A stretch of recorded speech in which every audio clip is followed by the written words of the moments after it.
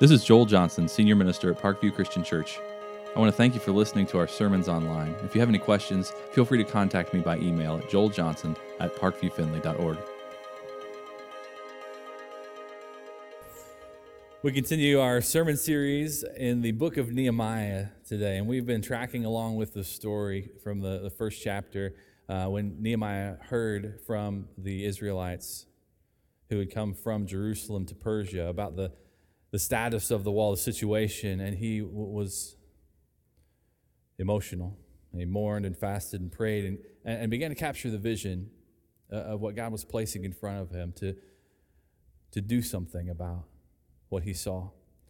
We went through chapter 2 and saw this purpose that Nehemiah stepped into as he recognized the value of going before the king and presenting his request, and then obtaining from him authority and papers and supplies, and the king providing an armed force to go with him as he ventured back into his homeland to begin the process of construction. And you may notice that we're going to skip right over chapter 3 and go to chapter 4 today. Now that's a little out of the norm. However, let me just explain the content of chapter 3. Chapter 3 is a very detailed list of the people who went to the wall to begin building, and the description of where they were on the wall, then a description of the next family who stood beside them building the next section of wall all the way around the circumference of Jerusalem. And it is incredibly repetitive. So the overall message we gain from chapter 3 is the unity that was produced among the people of Israel as they dedicated themselves together to the project that God had laid before them. And I will spare you the repetitive reading of each family standing next to each other along the wall. We're going to step into chapter 4 today and learn from the opposition that rose up for the people of Israel and for Nehemiah and the building of this wall. We're going to begin in verse 1 of chapter 4. If you have a Bible with you and want to read along, please open there. The words will be here on the screen behind me, and also if you have a phone or tablet, you want to use the YouVersion app, you can open up the app, search under events for Parkview Finley, and find scripture and sermon notes there as well. Let's begin in verse 1. When Sanballat heard that we were rebuilding the wall, he became angry and was greatly incensed. He ridiculed the Jews. And in the presence of his associates, the army of Samaria, he said, "What are these feeble Jews doing? Will they restore their wall? Will they offer sacrifices? Will they finish in a day? Can they bring the stones back to life from the heaps of rubble, burned as they are?" Tobiah, the Ammonite, who was at his side, said, "What they're building, even a fox climbing up on it would break down their wall of stones." Nehemiah, verse 4, immediately turns back to his address to God. "Hear us, O our God, for we are despised. Turn their insults back on their own heads. Give them over as plunder in a land of captivity. Do not cover up their guilt or blot out their sins from your sight, for they have thrown insults in the face of the builders." And so we rebuilt the wall till all of it reached half its height, for the people worked with all their heart. Now Nehemiah was intent on building the wall for the sake of his city, his home, for the sake of his people, the people of Israel, and for the sake of God. He began that work along with all of the people, investing their time and energy in that work, devoting themselves to accomplishing what God placed in their hearts, that purpose. And as they did so, opposition rose up from among those people groups who lived in the surrounding areas around Jerusalem. This opposition that had been present, that even when we turn back to the book of Ezra, was there. These people groups trying to keep Israel from rebuilding, and they obtained letters from King Artaxerxes in Persia saying, "This represents a place of rebellion. These people are going to rise up. You need to stop them." And he sent letters calling Ezra and the Israelites to stop rebuilding the temple. And then Nehemiah, hearing the plight, actually from the very same king, got authorization to begin rebuilding the wall. And he came with that authority, prepared to do what he needed to do. And the people groups around Jerusalem continued to oppose what God was doing there. And where they, in chapter 2, began sowing doubt and fear in the people of Israel, saying what you're doing is rebellion against the king, and their opposition was overcome by the letters of authority that Nehemiah had. Now Now Sanballat is angry because he is powerless against the authority of the king. He's angry because there's nothing he can do. Oh, yeah, maybe there is. He turned to his most useful resource, ridicule. And he began to taunt the people of Israel. What do you think you're doing building your wall? Do you think you're going to offer sacrifices? Do you think you can get done with all of that in a day? Come on. Hoping through his ridicule that he could keep the people of Israel from doing what they're doing. Now, these are the tactics of a bully. He's standing with his posse of people, the army of Samaria, Tobiah at his side, and he's looking out at the things that he doesn't like, looking out at the people of Israel, doing what he doesn't want them to do, pointing out, laughing incessantly, hoping to provoke Nehemiah and his people to react. Maybe they'll challenge him. But most likely he's hoping to put them in a position where they will be so overwhelmed that they'll run all the way back to Persia, humiliated and afraid.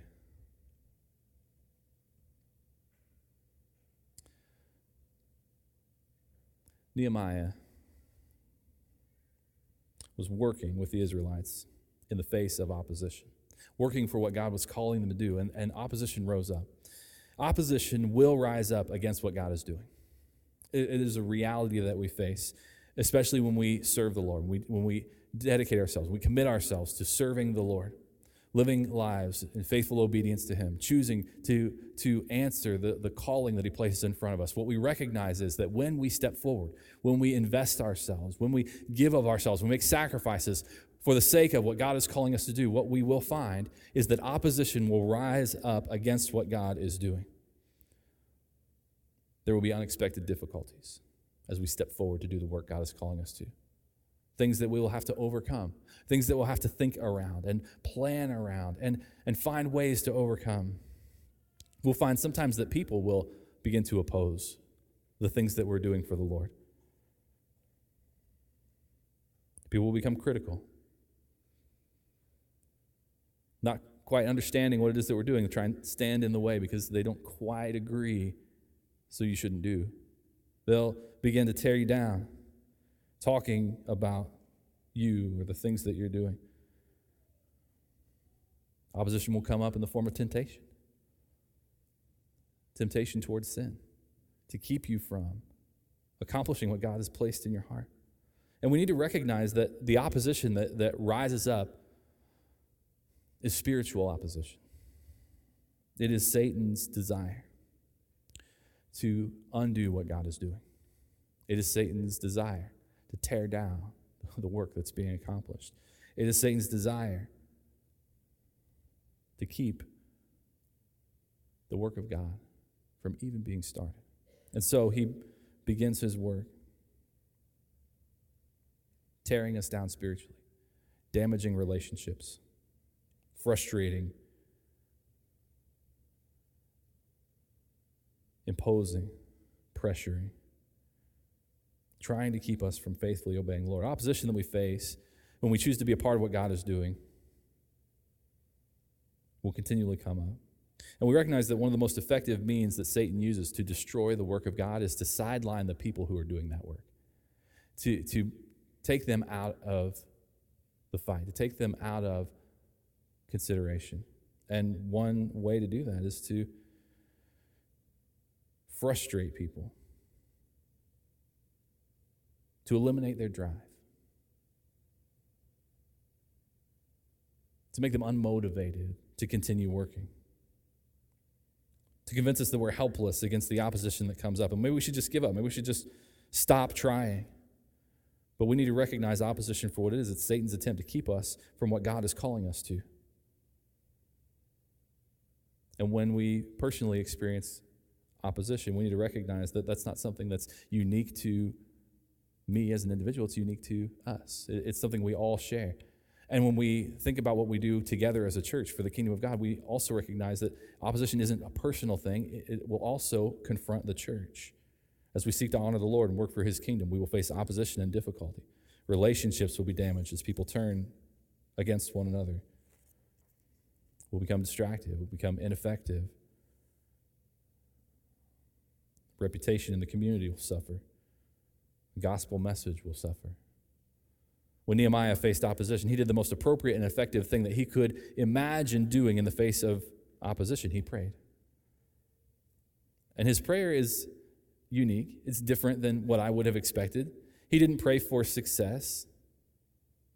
He didn't pray for the welfare of his people. He didn't pray for the progress on the wall. Nehemiah prayed against the opposition. He prayed God's vengeance and wrath on the people who were opposing the work that they were doing for God. He prayed that God would punish their sin, that God would do to them what had happened to the people of Israel when they were unfaithful, that those foreign peoples would be held captive and taken away from their homes. Now, this is not the only place in Scripture where we see people praying against opposition. In the Psalms, many of the Psalms record David's prayers to God as he's facing the Philistines and other enemies, and he prays God's vengeance and wrath on those enemies so that he can overcome them and be victorious.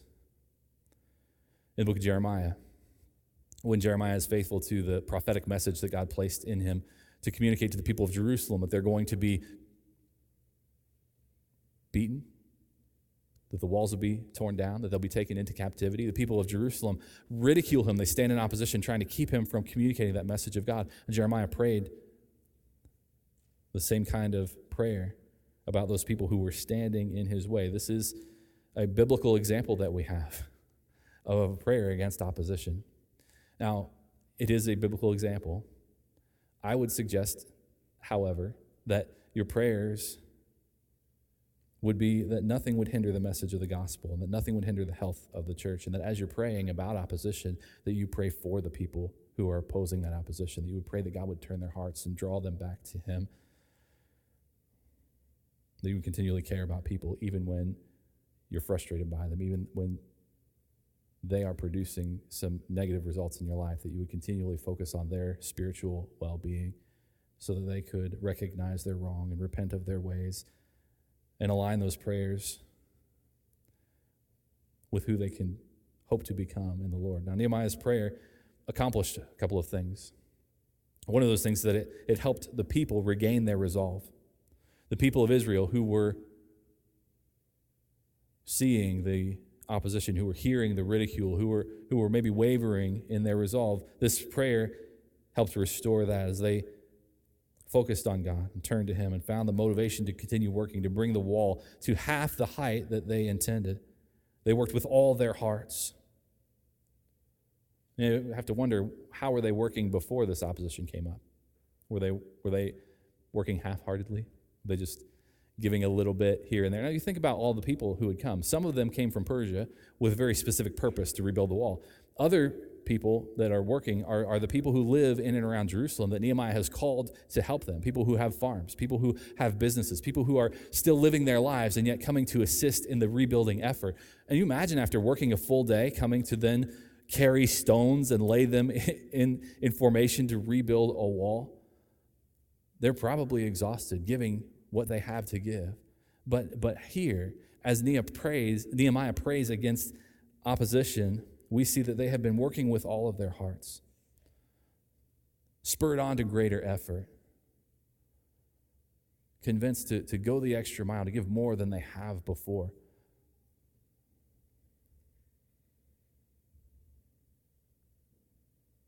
Opposition for them motivated them to greater effort. Now, there are times when opposition can do just that in our lives, or we see that things are difficult and we rise to the occasion. There's a competitive nature in each of us that is just waiting to be challenged so that we can discover our full potential. Do you know what that feels like? That competitive nature that rises up in you when you're challenged? Are you a competitive person?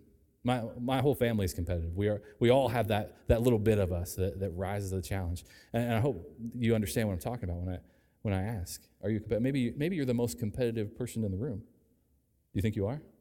I doubt you're the most competitive person in the room. Yeah, there's a challenge there that for some reason draws something out of us. Like when athletes are on the practice field. And they're going through the motions. They're learning the plays. They're training their muscles to remember what they're supposed to do. And they're giving of themselves. and coaches are yelling and shouting and trying to push them to greater effort. The effort they give on the practice field in many ways is different than what you see on game day. Why? Because there's competition, because there's opposition, and they know that they have to rise above that. They have to give more of themselves. They have to lay it all on the line. They have to work with all of their hearts. That's what we see in the people of Israel, who have recognized the importance of what they're doing in building this wall, seen the opposition that has come against them, and have made a decision to pour themselves out and to rise to the occasion. And it's inspiring to us when we think about living our lives of faith and serving the Lord. Have you ever thought to evaluate the way that you're serving God?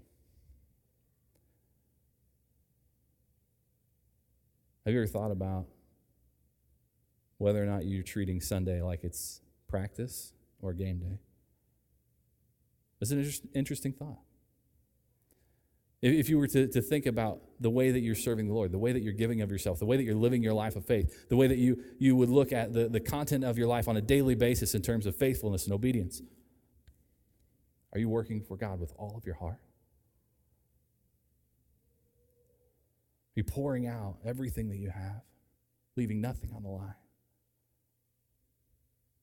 Or is there more that you could be giving? Is there more that you could be doing? Is there something you're holding back? And what is it that's keeping you? If all you need is a challenge, well, here it is. Let's see how much we can give for the Lord. Let's challenge ourselves to greater acts of faithfulness, to discover what it is what that potential is that God has placed in us. Let's challenge ourselves to go beyond the places we've ever gone before, to give in ways that we've never given, to serve in a manner we've never served, to discover what God is calling us to. Let's rise to that occasion. Notice the significance of what Nehemiah and the people of Israel accomplished in the face of that opposition. They began building the walls, and the walls rose to half the height they were going to be built in this amount of time. And they recognized the value of building the wall. They recognized the value of what it was that God was calling them to. Now, we're going to read a verse in a little bit that reminds us of the value of that. I'm just going to skip ahead and read it for you. It's supposed to come later, but let's just go there. There's a line in the Hebrew text that is unique, and I find it so interesting. We're going to be talking about how when the opposing people and Sanballat and all his armies, they heard about what the people of Israel were doing, how they were rebuilding the wall. The actual phrase in Hebrew reads like this: healing had risen to the walls of Jerusalem.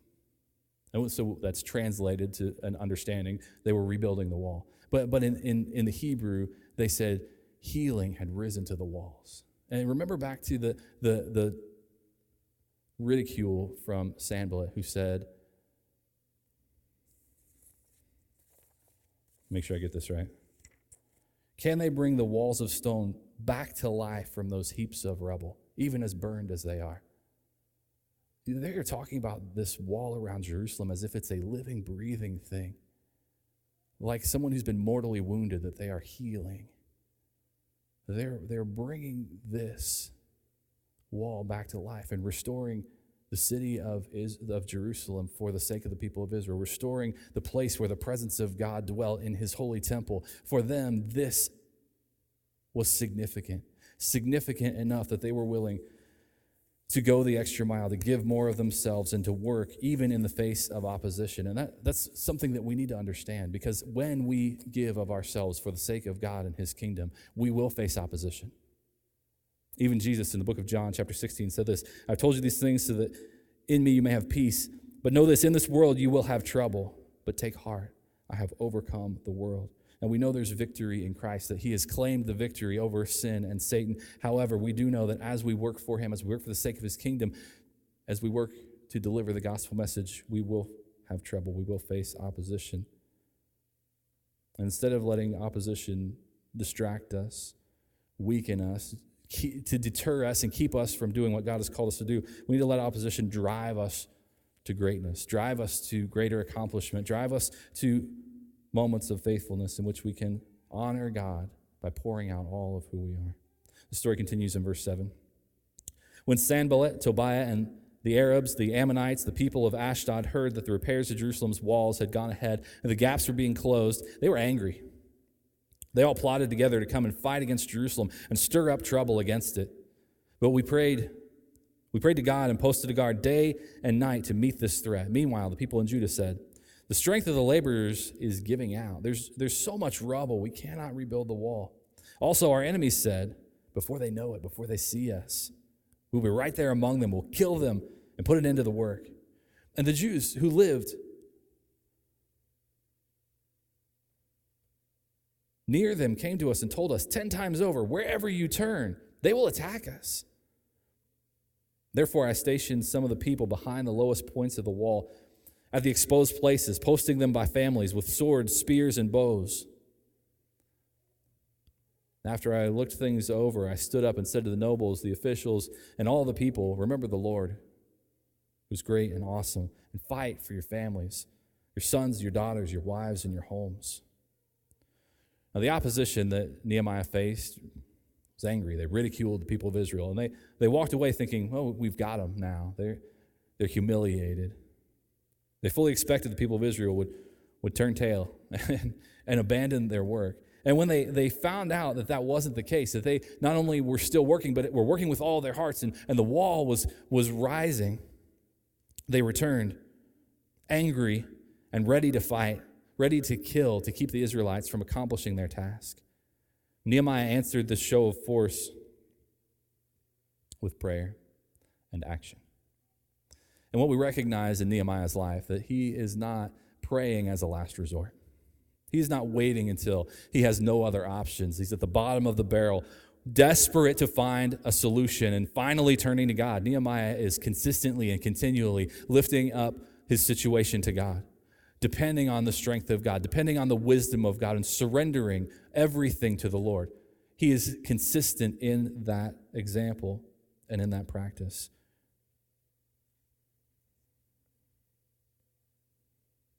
And it's important for us to learn from that as we seek to accomplish what God has called us to do, that we would faithfully devote ourselves to Him and to that work, and that we would continually go to Him in prayer, surrendering the details of our lives, surrendering the moments of opposition that we face, and seeking His strength and guidance so that we can be faithful in what He's calling us to do. Nehemiah faced incredible opposition from outside as these foreign people tried to keep the Israelites from building the wall, but he also faced opposition from inside, from among his own people.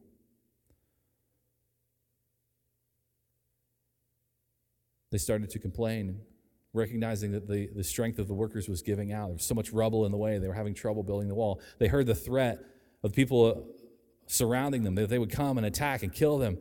And the people who lived among them and knew them well said, "This is true. Before you even realize they're there, you'll turn around and there will be someone ready to attack."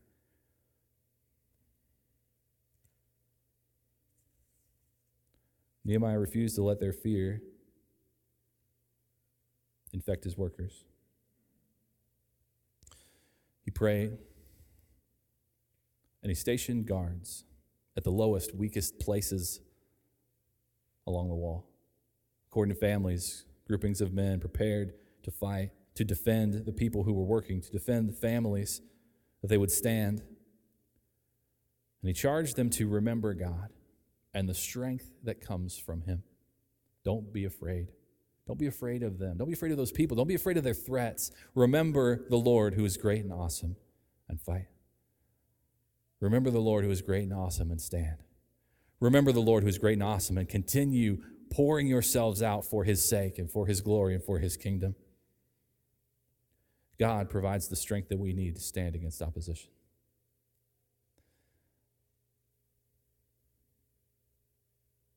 And we need to be reminded of that. Because when we face opposition, it's common for us to feel the weight of that burden, to feel the shame and humiliation of ridicule, to feel cowed by anger, to feel overwhelmed by the barriers and the difficulties that we encounter. Sometimes we get so overwhelmed with opposition because we focus on it so much. We focus on how great the obstacle is, how difficult it'll be for us to get around it, how hard it will be for us to overcome it. And the obstacle to us becomes insurmountable. We feel the weight of burden is too much for us to bear because we're so focused on our own efforts and how much we lack in terms of accomplishing what God is calling us to do. We recognize how little strength we have to face that opposition. And Nehemiah's challenge is a reminder for us to remember the Lord who is great and awesome. Remember the God who has the power to overcome everything that we face. And as we pray and surrender to Him, what happens is that we begin to change our focus. Instead of seeing the obstacle as enormous, we lift our eyes and see God who is even greater. We see God who is even stronger, who has everything that we need to overcome what's standing in front of us so that we can faithfully obey what He's calling us to do. And we begin working to address the opposition we face, knowing that God is with us and capable of supplying us with everything that we could possibly need. The story continues in verse 15. When our enemies heard that we were aware of their plot and that God had frustrated it, we all returned to the wall, each to our own work. From that day on, half of my men did the work, while the other half were equipped with spears, shields, bows, and armor. The officers posted themselves behind all the people of Judah who were building the wall. Those who carried materials did their work with one hand and held a weapon in the other. And each of the builders wore his sword at his side as he worked. But the man who sounded the trumpet stayed with me. Then I said to the nobles, the officials, the rest of the people, the work is extensive and spread out. We're widely separated from each other along the wall. So wherever you hear the trumpet, join us there. Our God will fight for us. So we continued the work with half the men holding spears from the first light of dawn till the stars came out. At that time I also said to the people, have every man and his helper stay inside Jerusalem at night so they can serve us as guards by night and as workers by day. Neither I, nor my brothers, nor my men, nor the guards with me took off our clothes.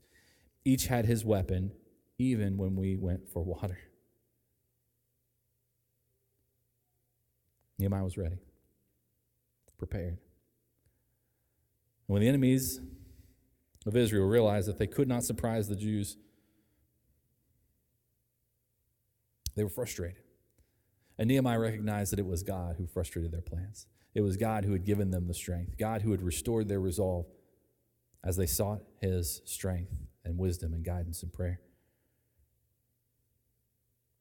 After praying, Nehemiah implemented this strategy of preparedness. No one would consider themselves simply as workers. No one would think of himself just as someone who's carrying a stone and laying it in the right place.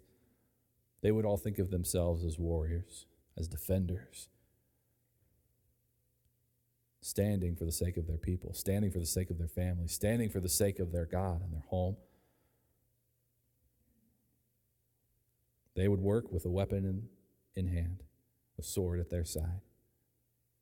Now, that was going to slow down the effort.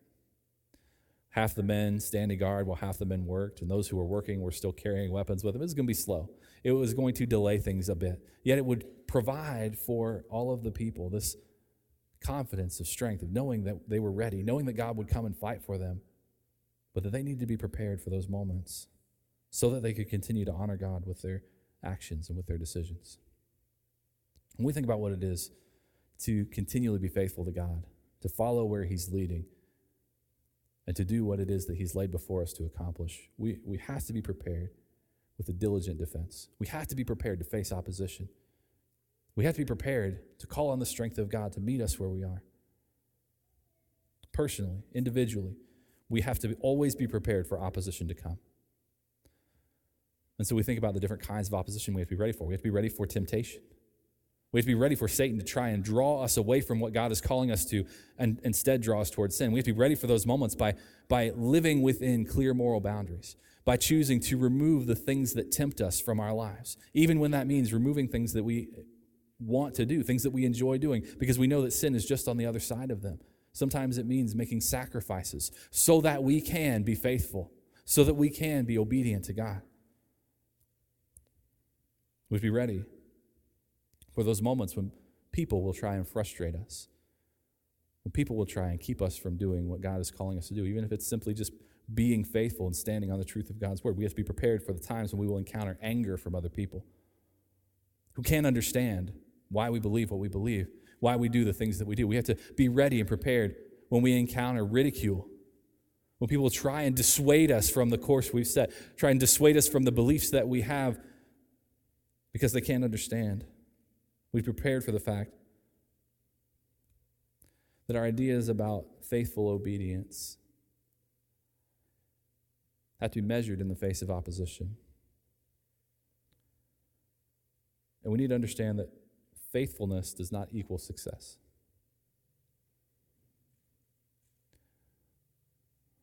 God is calling us to faithful obedience.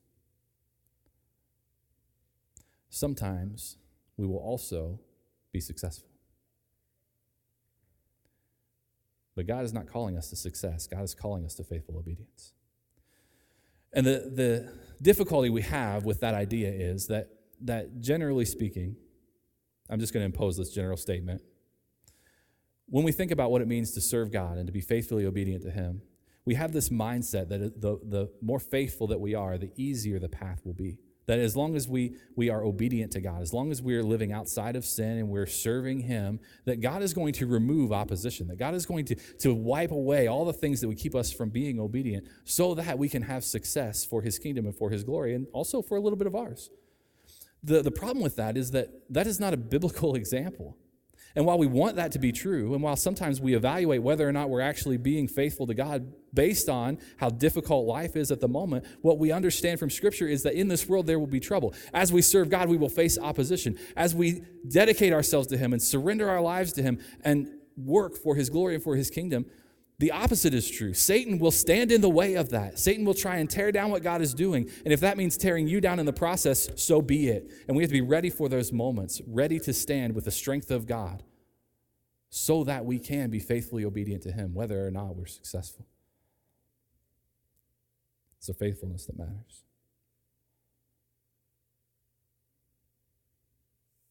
There will be days when we feel discouraged because of the opposition that we face.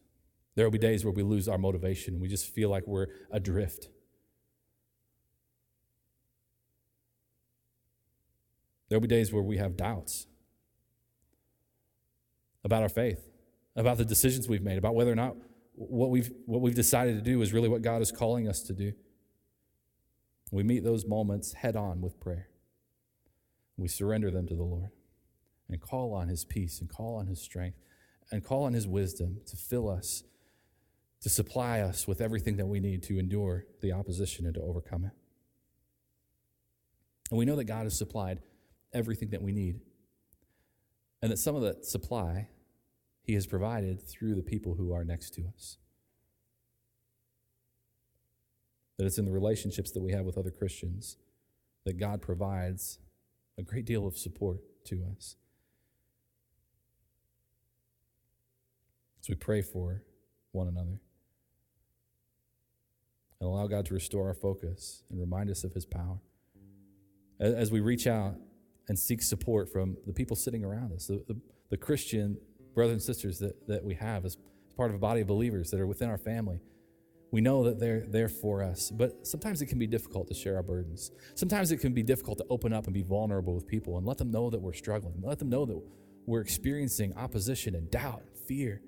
But think about the encouragement that you can have from the faithful people around you to listen to what you're going through, to encourage you and advise you, to hold you accountable to the commitments you've made to the Lord, to walk with you through that opposition, to hold you up when you're feeling weak, and to support you with their faithfulness as you work together for the Lord. God is providing everything that we need if we're willing to surrender to Him and pray for it and recognize it and take advantage of what He has provided. As a church, we need to be prepared for opposition to come. When we remain committed to biblical truth, when we faithfully devote ourselves to the Lord, we know that we will face opposition. We feel that. We see it in the world around us. It's a difficult time for the church today. Talk to friends in ministry, talk to people in other churches around the country. It's the same. There's opposition that we have to be ready for.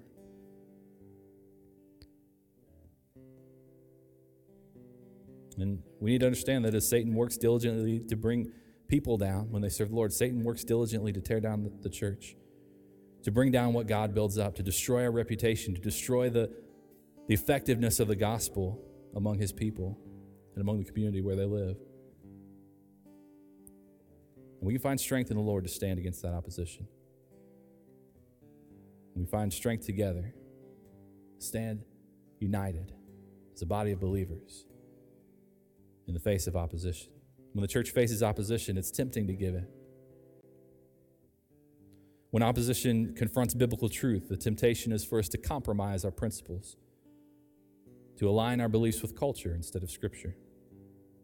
When opposition disrupts fellowship among believers, the temptation is to walk away and find another church, maybe where things might feel better for a while, where we know we won't be facing the people that have become opposition to us. When opposition creates doubts and questions, the temptation is to become critical and to tear people down and talk about them behind their backs. When the church faces opposition, when we recognize that it's there, our best approach is to turn to the Lord in prayer and together to stand and take action. We need to be praying for one another. We need to be praying for our church. We need to be praying for the strength of God, for the unity that comes from Him as we devote ourselves in faithful obedience to where He's calling us and to what He's calling us to do. We'd be praying for our leaders, for ministry staff, for elders, for ministry team leaders, for those who are serving in those ministry teams, for those who are reaching out of the community. We'd be continually lifting up the body of believers in prayer as we serve alongside one another, praying for each other, drawing on the strength of God. We need to pray for the health and unity of our congregation, that we would support one another and love one another, that when we have questions and criticisms, we would talk directly to people instead of talking about them behind their back, that we would care for one another, that we would love them as Christ loves His church, that we would choose to value what God values and work for what God is calling us to do. The things that matter to God should be important enough to us that we're willing to stand for them. The things that matter to God should be important enough to us that we're willing to call on His strength, that we're willing to stand in difficult moments, that we're willing to hold one another up when we see that others are struggling, that we're willing to invest in relationships with people, that we're willing to choose a difficult path of faithfulness, that we're willing to allow God to stretch us to reach our full potential, even when that means facing difficulty, that we will step into it knowing that in those difficult moments, when we're fully dependent on God, when we are giving all of who we are, and we've poured all of our hearts into what God is calling us to do, that there we reach our greatest potential for the Lord. It's a challenge that we all face. And this morning I want to challenge you to answer what it is that God has laid in front of you. If you have a decision to make about your relationship with the Lord, if you need to accept Christ as Lord and Savior, if you're already a Christian and you know that you're not giving all of your heart to the Lord, that you would recognize your need to step forward in faith, no matter what opposition you might face. And today you would do that. Maybe you recognize that there are needs all around you, places where you can serve. And instead of faithfully obeying and going where you feel God pulling you, you've been hesitant. You've been holding back. Stop. Answer where God is calling you. Step into what God has placed in your heart and faithfully obey what it is that He's calling you to do. Don't let fear, don't let opposition, don't let uncertainty and doubt keep you from being faithfully obedient to the Lord. This morning, if you have a decision to make, if there's anything in your life that you'd like to have prayer for, would you please come forward as we stand and sing together? Please stand.